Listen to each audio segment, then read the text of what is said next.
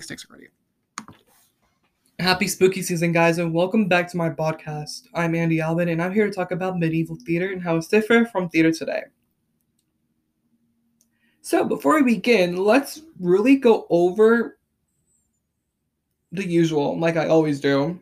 Like I said, every podcast, when we think of theater, we think of actors, plays, and sets, and obviously so much more.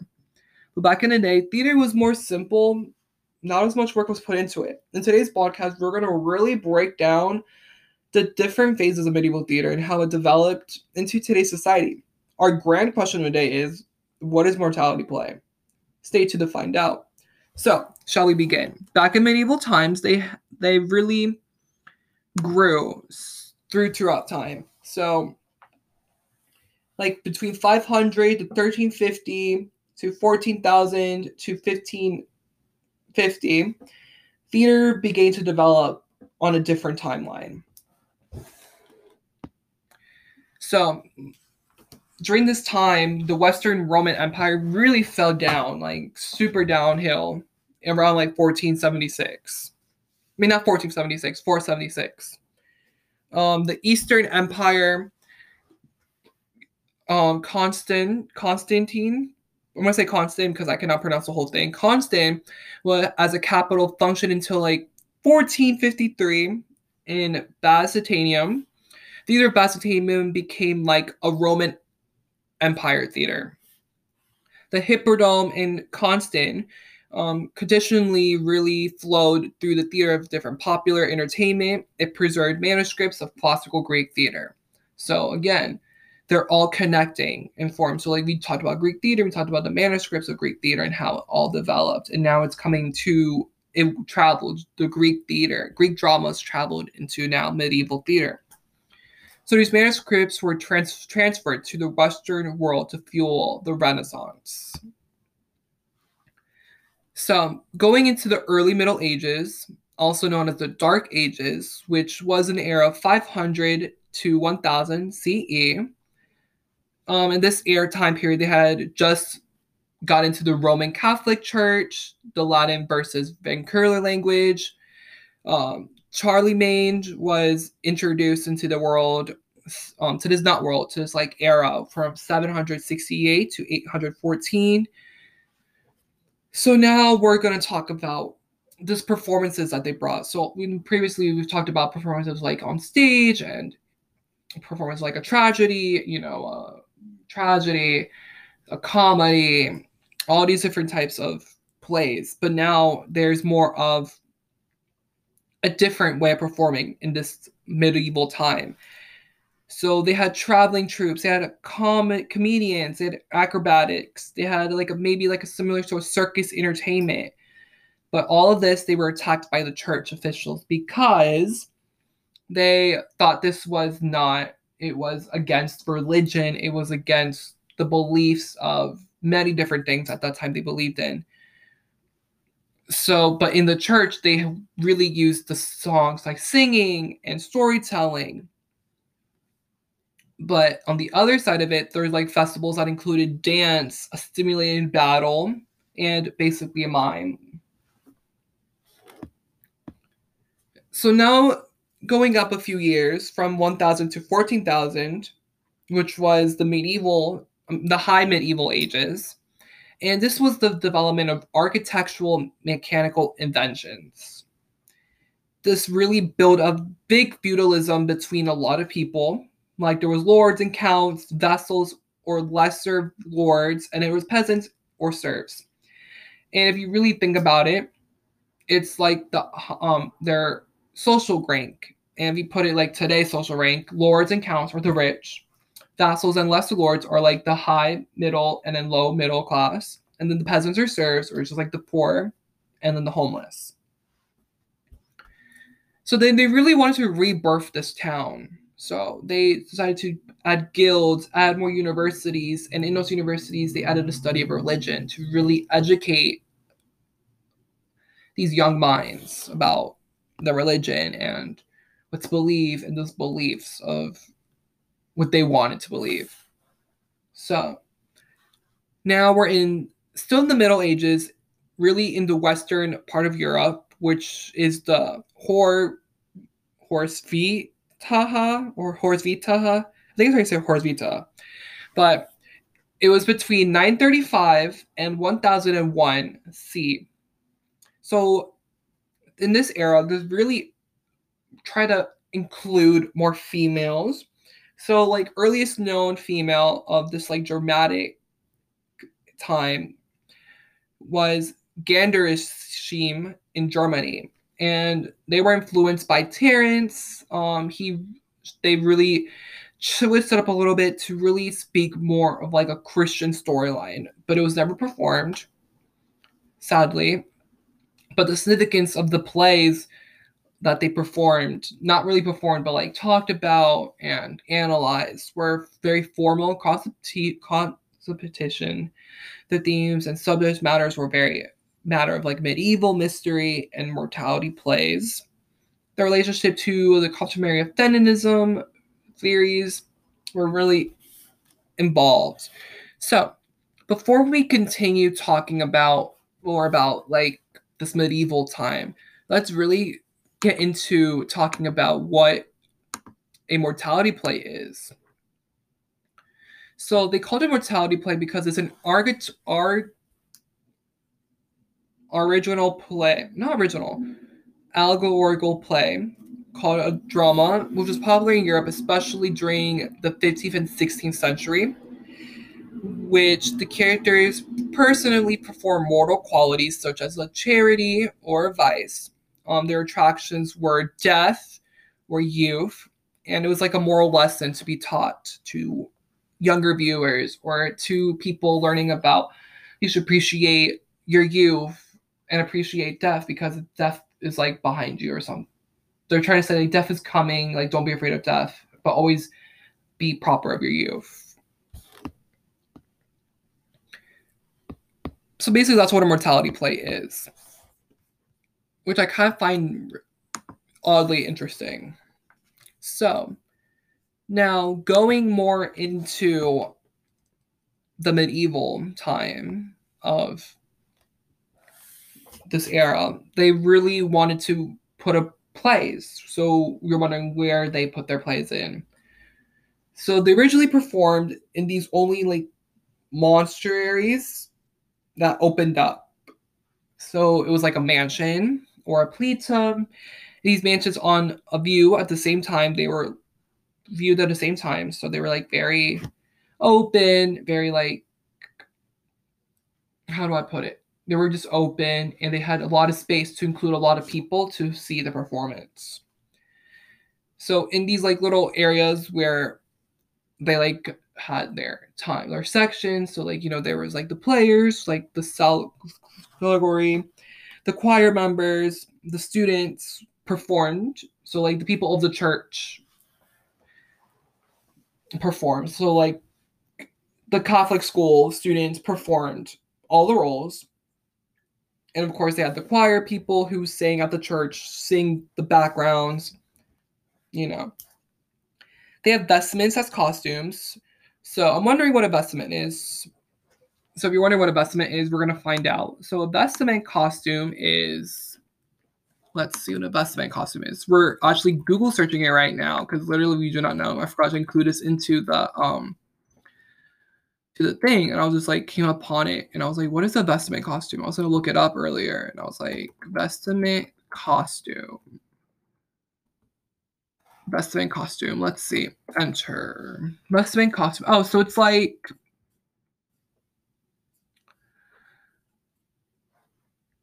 I don't know what it's like. I mean, looking at the images,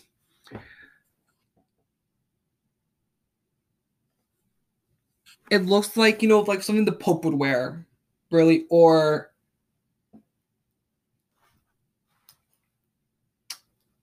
I really do. It's like, I mean, I'm gonna insert a picture, obviously, but okay. So, looking at the pictures and looking further into it, it's basically something the priest would wear, and it's like a white or multicolored. Like there's a white one, there's a gold one, there's a purple one, there's a red one, and a gold.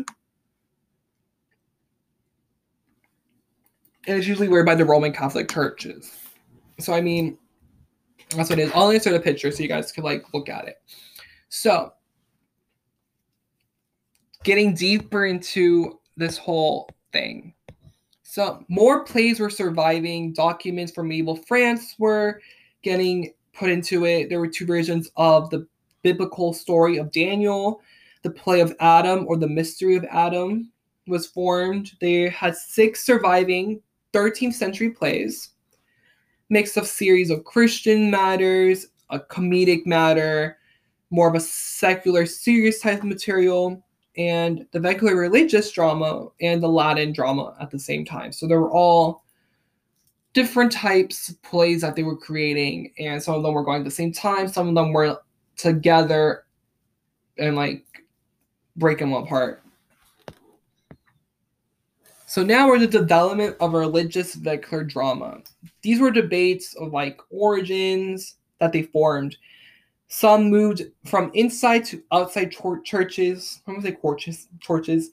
They grew into elaborate stage. Inside grew to cost for the church. So basically, if they formed a play, they would ask the public to pay to come see the play. So this really build the church's publicity. And a lot more people started attending church to see these plays. Church officials opposed to using holy spaces for theater. They were not for using it, so they were against using. The churches were against them for using these plays inside a holy area. So they decided to spread it out into more of an open space. This developed immediately from lyrical plays between 1350 and 1550 religions, vehicular dramas presented outside of the church in the European countries. And these categories include mystery or cycle plays, and again, mortality plays, but we just learned what it is. So a mystery or cycle play is basically a mysterium, a religious service or office that dramatizes a series of biblical events or stories connected to the Bible. A cycle is a number of plays presented in a sequence. Yeah, I knew that was. So basically, the mystery, right, that's what it is. The mystery play is basically a dramatized series of biblical events or stories that connected to the Bible. So basically like a moral or a lesson, basically. They were usually performed outdoors in an outdoor stage. And usually it was a comedy or a spectacle. The cycle is more of a comedy or spectacle. And then the biblical event drama was more of like a serious type matter or a lesson taught. So in the English cycle dramas, they had this thing called the Second Shepherd's Play. And the town cycle had 41 plays. The York cycle had 48 plays. The town Leakley and the Wakefield cycle had 32 plays. The Chester cycle had 21 plays. And so they all played the same play, the Second Shepherd's Play, like in this era. They played it they played it in those times, like how many times they played it. So now it's the emergence of an exotic form. They started having multiple locations and times. So you really started to get famous around this period. So they started to travel. They started to like set times for the plays. Like similar to now, like, you know, there's like one specific location now. Of course, it's New York, and they have like their plays, and people go out to see their plays, and go online and check their ticket pricings and everything. And it's sometimes the plays from New York come to like different parts of the county or state, so they travel. So we really took the idea of having a location, a set in time, and then now traveling with it around. They had mixes of comedies and serious elements. They had multiple plot lines, many characters. They were like really exploring a theme going on. now they're producing the cycle plays. So basically the trade guilds were trying to like find financial and scheduling. They slept at the church overnight. Their plays are produced like once every 2 or 10 years. Some plays lasted days, even nights. Announcements and processions were a few days beforehand so people could pay and attend. So performers, amateurs, or some of the professionals, gender verified, doubling minimal rehearsals and typecasting. So they just went with the flow. They really didn't care who was into it. So they said, oh, you want to join? You could join. Oh, you're a girl? Definitely you could join. Or, oh yeah, we're doing a double take. So you could join. Like, we'll switch off. They didn't care. They were professionals, or they were like just like amateur people who didn't know how to act, but they wanted to get away from a probity. So a lot of people in this time were kind of was like, like I said, they said before, it was like, they had the high class and they're like the really, really poor class. So a lot of these performers were people, homeless people who wanted to find a home, obviously, and they just traveled along with the crew and got involved into performing, and that's how a lot of these performers got discovered and out of the streets, really. So now my favorite part, we're getting into the costumes. I love costumes. So costuming was really more likely they provided their own costume. Let's put it that way. They provided their own costumes, so whatever they found, they made it out of. God was costumes as a pope. Angels wore church vestments and wings were attached. Common characters wore like customary clothing, like typical clothing like they would wear in that time period. Or common characters wore clothing from earlier periods. So there was like, it was really more of like a basic form. There was not really a lot of effort put into these costumes because really they had form. So this is where I feel like we got the idea of making our own costumes. And this is how like the fashion designer really came to be. I really feel like how this is like the costume designers really came to be. And it's a good thing because bringing, again, this time, like all these periods we're learning about really showing how costumes and props involved. And I feel like this era has really shown how fashion and aka the costumes really involved, because like they're creating their own costumes from like whatever the script they got, or if they don't have a script, or they're like just improving.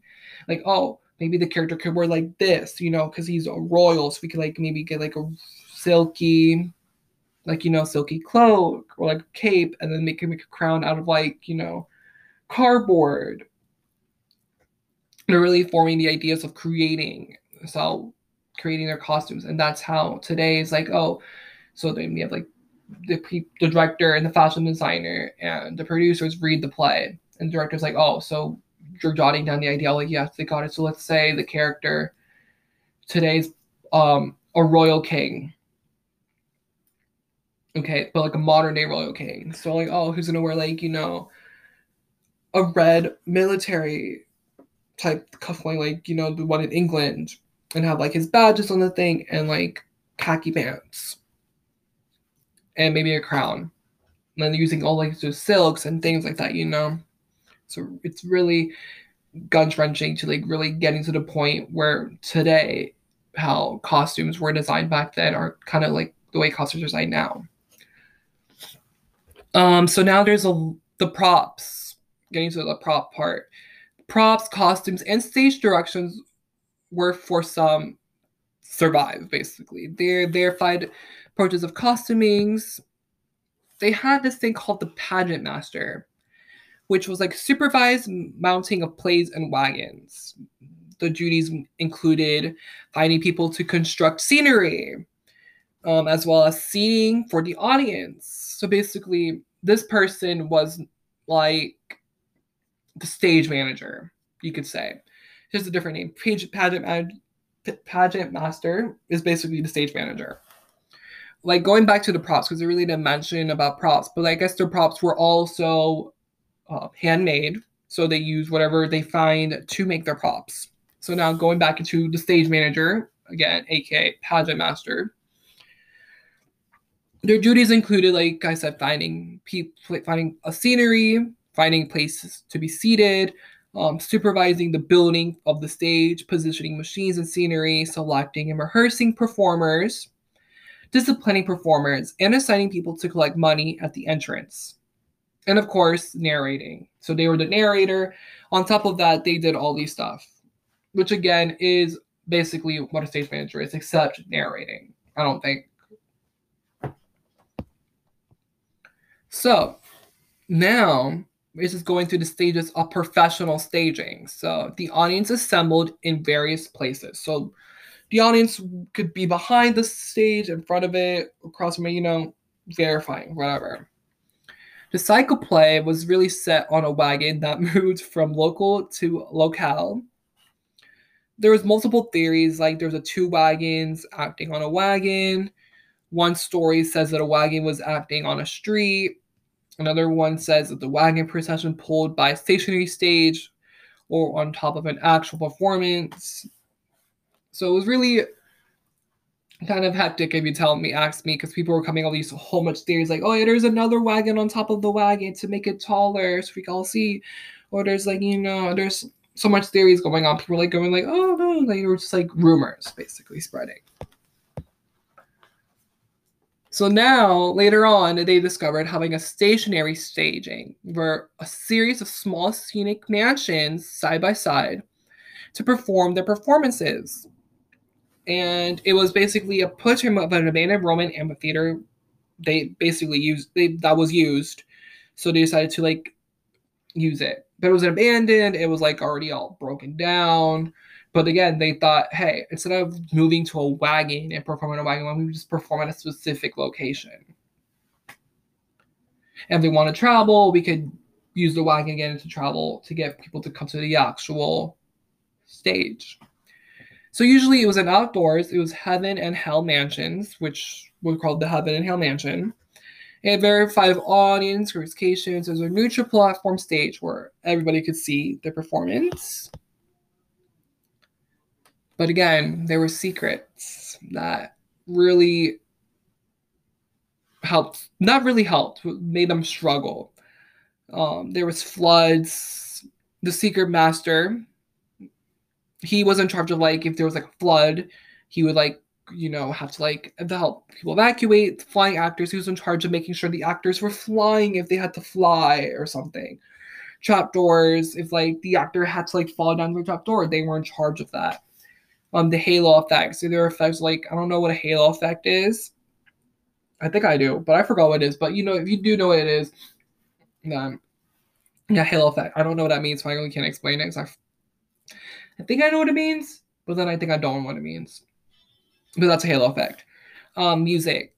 They had choirs, individual group that performed songs, or professional musician. I cannot talk today.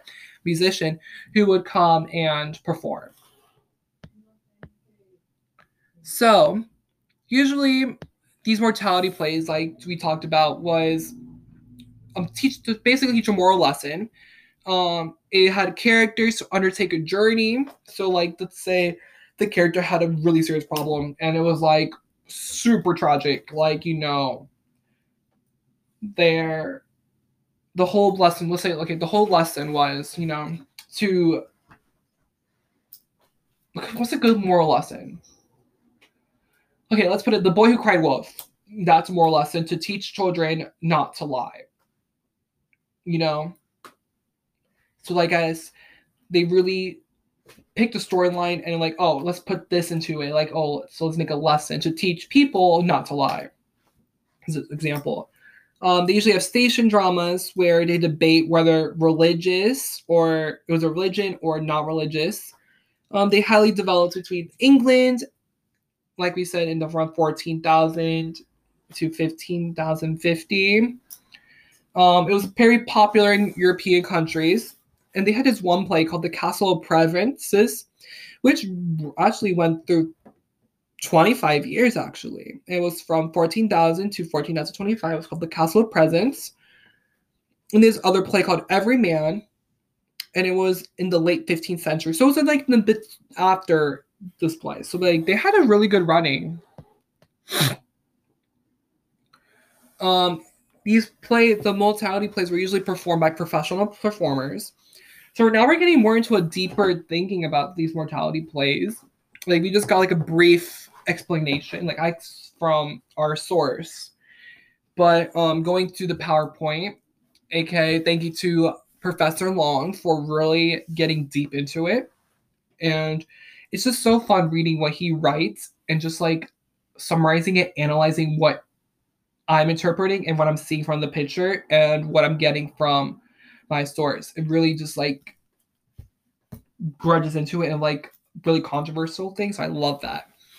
So it was a similar type thing. There was similar staging, the cycle plays, Levy talked, and then neutral performances. So really, I think I like medieval theater. I mean, I still like Roman theater because of the shoes. But I mean, I like this one better because of one specific reason. I think it's just because I don't know why, but I just like it. I just think they're more independent on their performances, and it really just brings the circus. I just love circuses. So I mean, I think that's how it builds.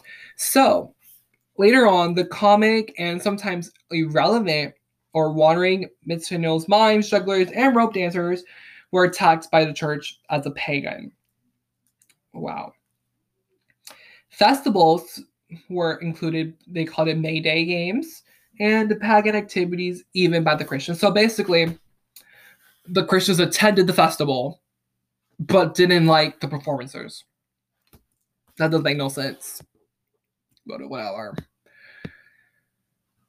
So, they started adding more plays into this time. More plays became more introduced to this time period, like folk plays, which was a non-religious type play. It was very stretched out.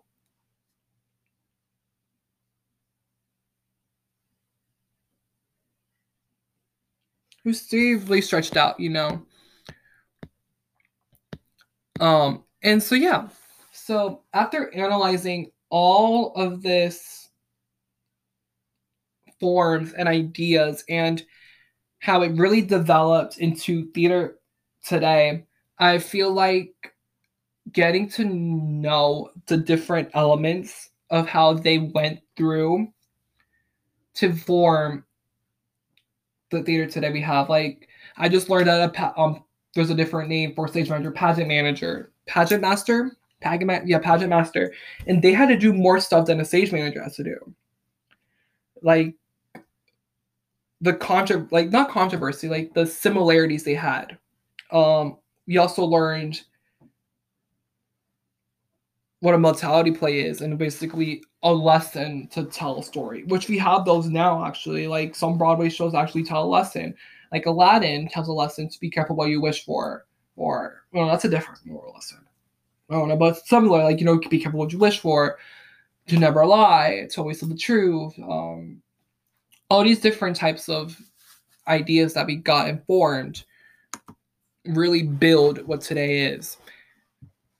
So, I mean, that's my podcast pretty much, guys. I mean, I just went with it. I really didn't have a script to go with it, but I had the beginning. So, I mean, oh my gosh, I'm running out of time. But yeah, so thank you guys so much for listening to my podcast. Have a great, great time. If you're listening to this day, night, whatever you guys are listening to this, thank you so much for listening. And it was a great time talking to you guys. And I guys like to say happy spooky season and have a blessed weekend.